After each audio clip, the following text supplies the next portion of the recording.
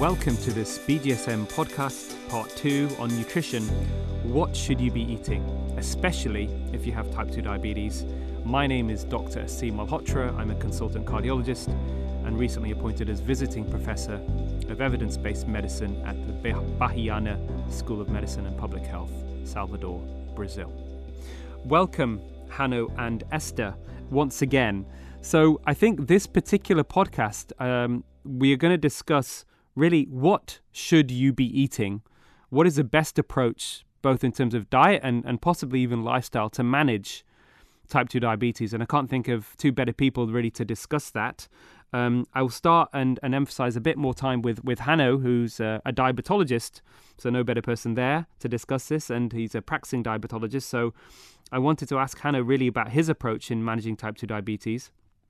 His systematic review with Esther, also co-authored with Professor Zibis Fedorowicz, who's a former director of Cochrane Bahrain, and Ton Kuipers, published in the American Journal of Clinical Nutrition, suggested that low carbohydrate diet approach is probably the best approach, certainly, to manage type 2 diabetes, although the changes compared to a low-fat diet were less marked at 2 years.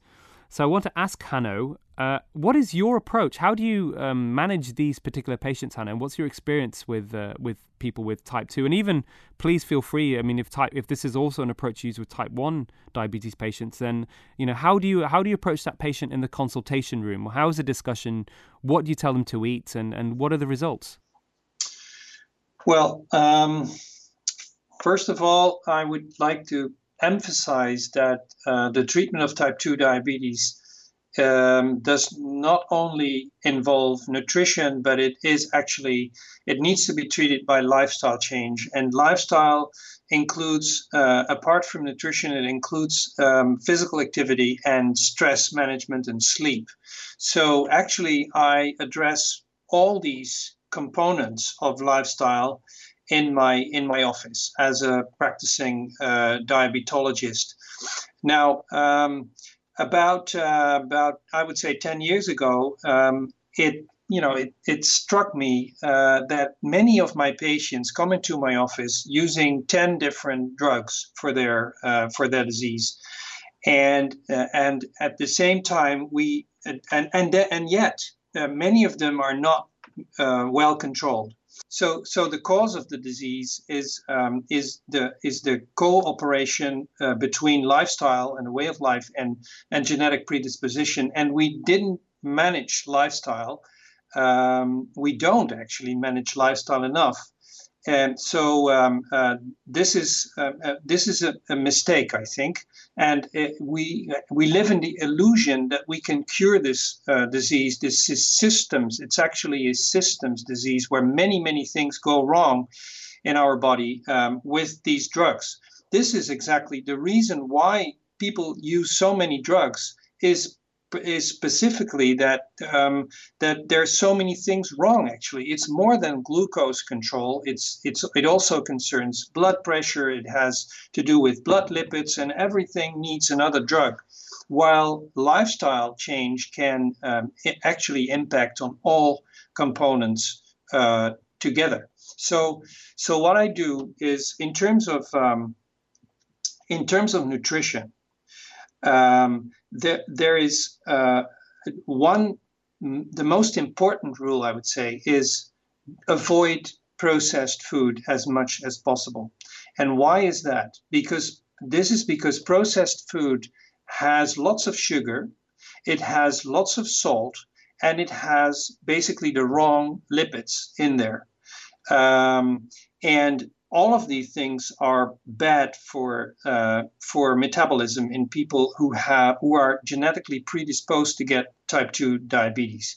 So fresh food is the most important, as far as I'm concerned, the most important rule as far as nutrition is concerned. So, Hanno, that's a really interesting point you make about processed food. So recently there was a publication that came out of University of Sao Paulo, Brazil, by Carlos Monteiro and colleagues called the NOVA classification. And if anybody wants to understand more about food processing and its impact on health or definitions, please look up this classification. But one of the definitions that he talks about of ultra-processed food in particular, because much food food has some kind of processing, but ultra-processed food is the major issue. Is one very nice, easy rule of thumb is, and it's what I tell my patients now, is if it has 5 or more ingredients and comes out of a packet, essentially it's ultra-processed food. So these are foods that are highly palatable, they are heavily marketed, they're nutritionally poor. And you're absolutely right, Hanno, when you break down what that ultra-processed food is made up of, most of it is coming from starch and sugar. It's not coming from fat, interestingly, and there was a publication in the BMJ recently linking ultra-processed food consumption with cancer, independent of calories, and in the pie chart, they actually only put 2% coming from fats. So most of it was from starch, breakfast cereals, sugary drinks, ultra-processed fruit and vegetables. Of course, there was processed meats and processed dairy in there, but most of it, as you're absolutely right, is coming from starch and sugar. So I think that's a really crucial point that you've raised, is that ultra-processed food is a problem, but actually when you break it down, it's actually the starch and sugar within the ultra-processed food, and part of that reason is because it's very cheap. So that's really interesting. Can I also ask you, Hanno, so before we talk about the, what you see with your patients, what sort of HbA1c, blood glucose control, are you aiming for with your type 2 diabetes patients? What should we be aiming for?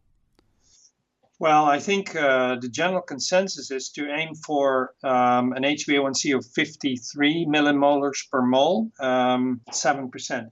But in fact, with lifestyle change, many of my patients are capable of reaching a even lower HbA1c without the use of medication. Many of my patients can stop using pills.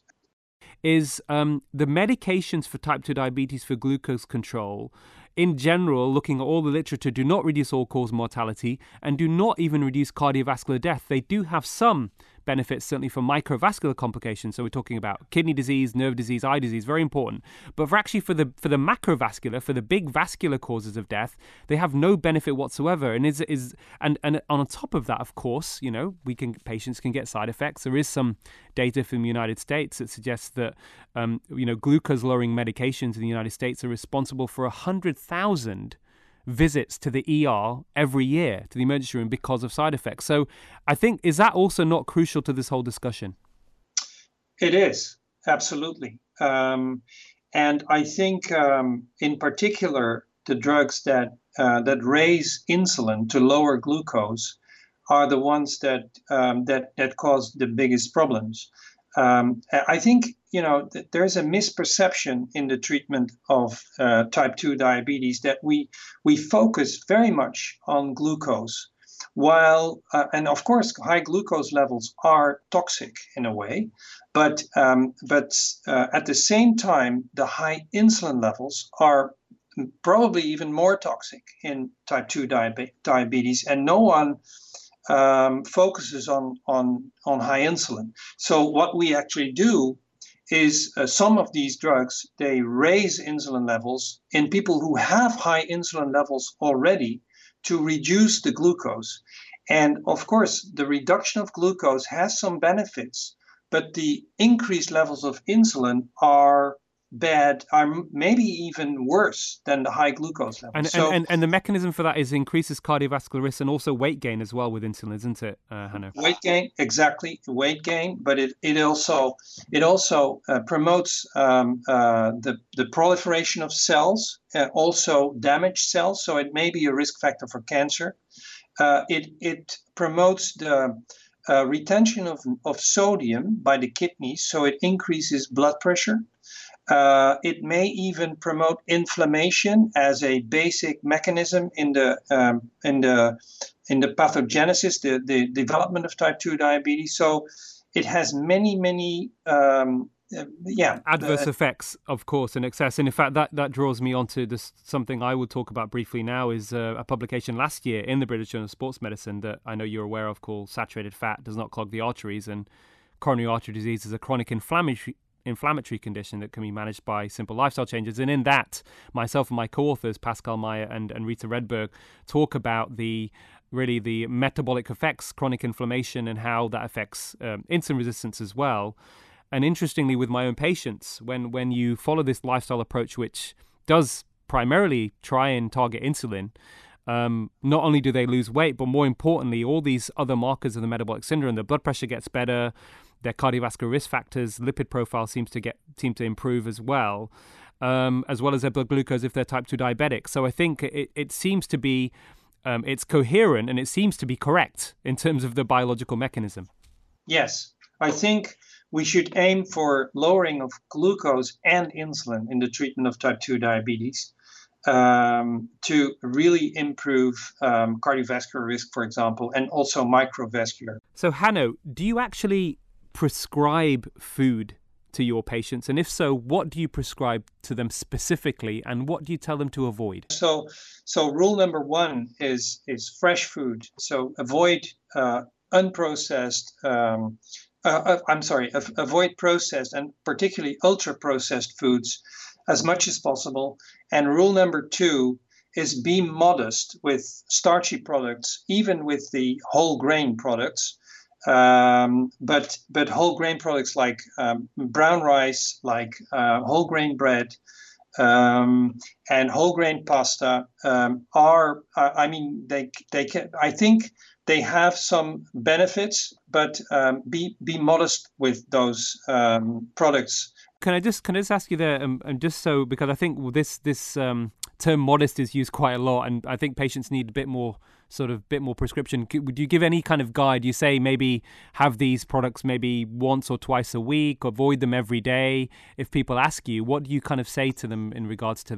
I think if you guide people too much, they're going to basically not do it. I mean, they have to realize what food does to them. So that's what I explain.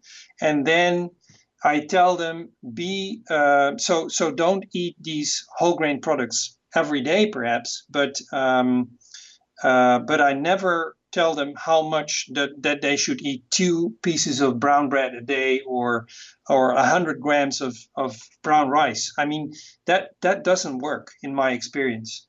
And do you think it's better, as I often do you think it's better also to tell them what to base their diet on more consistently, and then on top of that, then they can have these things occasionally? Yes. So you mean that the diet should be plant-based. And that's something that I also talk about, indeed, that most of the food should be plant-based.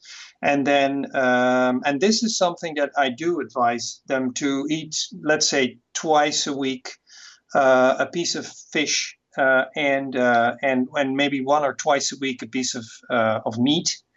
That is probably the healthiest for everyone, but also for people with type 2 diabetes. And then olive oil, of course, is an important part of the diet that is for type 2 diabetics. Fruit is an issue that is always discussed in my office. And I tell them not to eat more than 2 pieces of fruit a day. But fruit is healthy. It has many healthy components. And then one important thing is nuts. So I advise them to eat a portion of nuts every day. Because this sounds very similar to the Piopi diet. Well, I think the Piopi diet is perhaps the best diet. It's the Mediterranean diet is, as far as I'm concerned, the best documented beneficial diet for type 2 diabetes. Sure. For those of you who don't know, just a declaration here, I'm a co-author on a book called The Piopi Diet that was published last year. And just from a financial perspective, all my personal royalties of sales of the book are going to charity. So I'm not gaining anything financially, although I may be getting some other awareness around the book, but you mentioned the Mediterranean diet there, Hanno, as well, and when we talk about Mediterranean diet, I think a lot of people still base the traditional food pyramid on a very starch-heavy, starch-based, starchy carbohydrate-based diet. So we're talking about a Mediterranean diet here, which is actually lower in terms of the amounts of starch. It shouldn't really be at the base of the diet. I think there's lots of misinterpretations, and of course the type of starch they consumed was bread, which was homemade, and the modern bread is very different. So I think all these things play in. Would you agree that it should be really a higher fat, specifically from olive oil type of diet that seems to have the best effect? Yeah, I agree. Now, in terms of your experience with the patients, so you see these patients, you give them this advice, obviously you follow them up. What is your, we've got obviously a lot of literature out there, but what's your personal experience in terms of feedback when they come back, glucose control? What have you seen with your patients? It really differs. So many patients do very well. They lose weight, they improve their metabolic control, they feel much, much better. But there is also patients that have much less of an effect. And I always wonder whether these patients actually cannot adapt their dietary habits enough, or there's something different with their metabolism. And this last possibility is not, that I cannot exclude that. So what we know is that more and more is that type 2 diabetes, of course, is primarily caused by insensitivity to insulin. Now, there's at least three tissues that are involved here. So it's the liver, it's muscle, and it's fat. Now, we know that some people are more resistant, more insensitive to insulin in their muscle, and others are more insensitive in their liver. And again, others are perhaps more insensitive in their adipose tissue. Now, there is some data out there now that suggests that people with insensitivity in their muscle require a different dietary approach than people who are resistant, who have a resistant liver. So it may be that and this is something that I am actually convinced of, that there is no one size fits all for a perfect metabolic result in type 2 diabetes. I think that some people may require slightly different macronutrient composition than others. And this is my personal clinical experience. I cannot support that with scientific evidence, but I think in the next couple of years we will see that this is an issue that will come up in science, actually. That's fascinating, Hannes. So we've talked about the diet approach. So ultimately, I think we can conclude that really avoid ultra-processed foods. Sugar and starch should be eaten in very small to little amounts, especially if you're a type 2 diabetic. And I think it's a very fair point you make. One size rarely fits all in medicine or in science. So I think, that's something that's an evolving space. But certainly this seems to be a very appropriate, approach or first-line approach. Would you in fact say that the first-line approach with your patients should be a low-carbohydrate diet approach for type 2? I would say the first-line approach is a low-starch, low-sugar approach. And because we need fiber. Now, in terms of other aspects as well, you mentioned at the beginning, this is a complete holistic lifestyle approach, and the mechanisms that cause excess insulin secretion are also related to things like sleep, to being sedentary, to stress. So how do you approach that with the patients? Well, I advise them to try to incorporate regular physical activity in terms of cycling, in terms of taking stairs instead of elevators, walking to shops instead of taking a car, or cycling to shops, is probably the most practical approach, and it's very sufficient to improve metabolism. And I think it's more practical than telling people to go to gyms or engage in really rigorous physical exercise 5 days a week. I mean, it is better than this incorporation of moderate to low physical activity in everyday life, but it's much less practical. So this is the first thing that I advise patients to do. And then many of them actually feel that they get better, they feel better, and they are able to do more rigorous physical exercise as well in the course of time. So, but the first step is incorporated in your everyday life. And then, of course, stress is an important. So I discuss stress in my office with people, with patients. But it's hard for me to, at this time, to advise them how to manage this. There is some scientific evidence that, for example, meditation is beneficial for people with type 2 diabetes, but it's not. It's in the Netherlands. I don't know about Britain, but in the Netherlands, we do not have, possibilities available to refer patients to meditation clinics or something like that. So the control of stress is an important issue that I don't have a solution at hand. And sleep is another thing that I always discuss with patients. So try to sleep as regular as possible, 7 to 8 hours a night. There is really evidence that this is best for your metabolic control. So these issues are always discussed in my office. So Esther, is there anything that you would like to say? I mean, what is this dietary and lifestyle approach in terms of helping patients, making it sustainable? Anything in particular what are your thoughts on this? Well, I'm of course not a diabetes expert, but I think it's important that what you're eating is attractive, and a lot of people are not aware of what food they really like and what the possibilities are. So I think it's important that they are guided in healthy foods and how to prepare it, and that when you change your food pattern, then it is also more sustainable. If you like it, what you're eating, then it's more sustainable. And it is the same actually for exercise. If you're going to say you need to go 3 times a week to the gym and you don't like to go to the gym, that is not the right exercise for you. So ask people, what do you like to do? Do you like walking? Do you like swimming? If you like swimming, you can do that, for example, before you go to work. If you like walking and you have kids, bring them walking to school instead of bringing them in the car.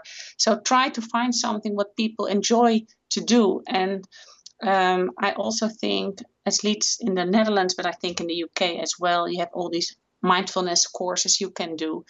And if you have done such a course, you can also always find a moment to do, for example, brief meditation during the day. That also helps you to concentrate and focus better. And it's good for so many things. So I think it's important to also guide people, find the ways, show them the ways, even if you're not able in your own practice as a physician to do it all yourself, like stress reduction. There are plenty of people that are really good at it to help you with that. And those are all very important components of a healthy lifestyle. That's excellent, Esther. I think very, very good advice and a lovely way to finish off this podcast. So there we have it. Thank you for joining us on this BJSM podcast. My name's Asim Malhotra. If you want to engage further in discussions, please go to the BJSM social media sites and have a great and active day.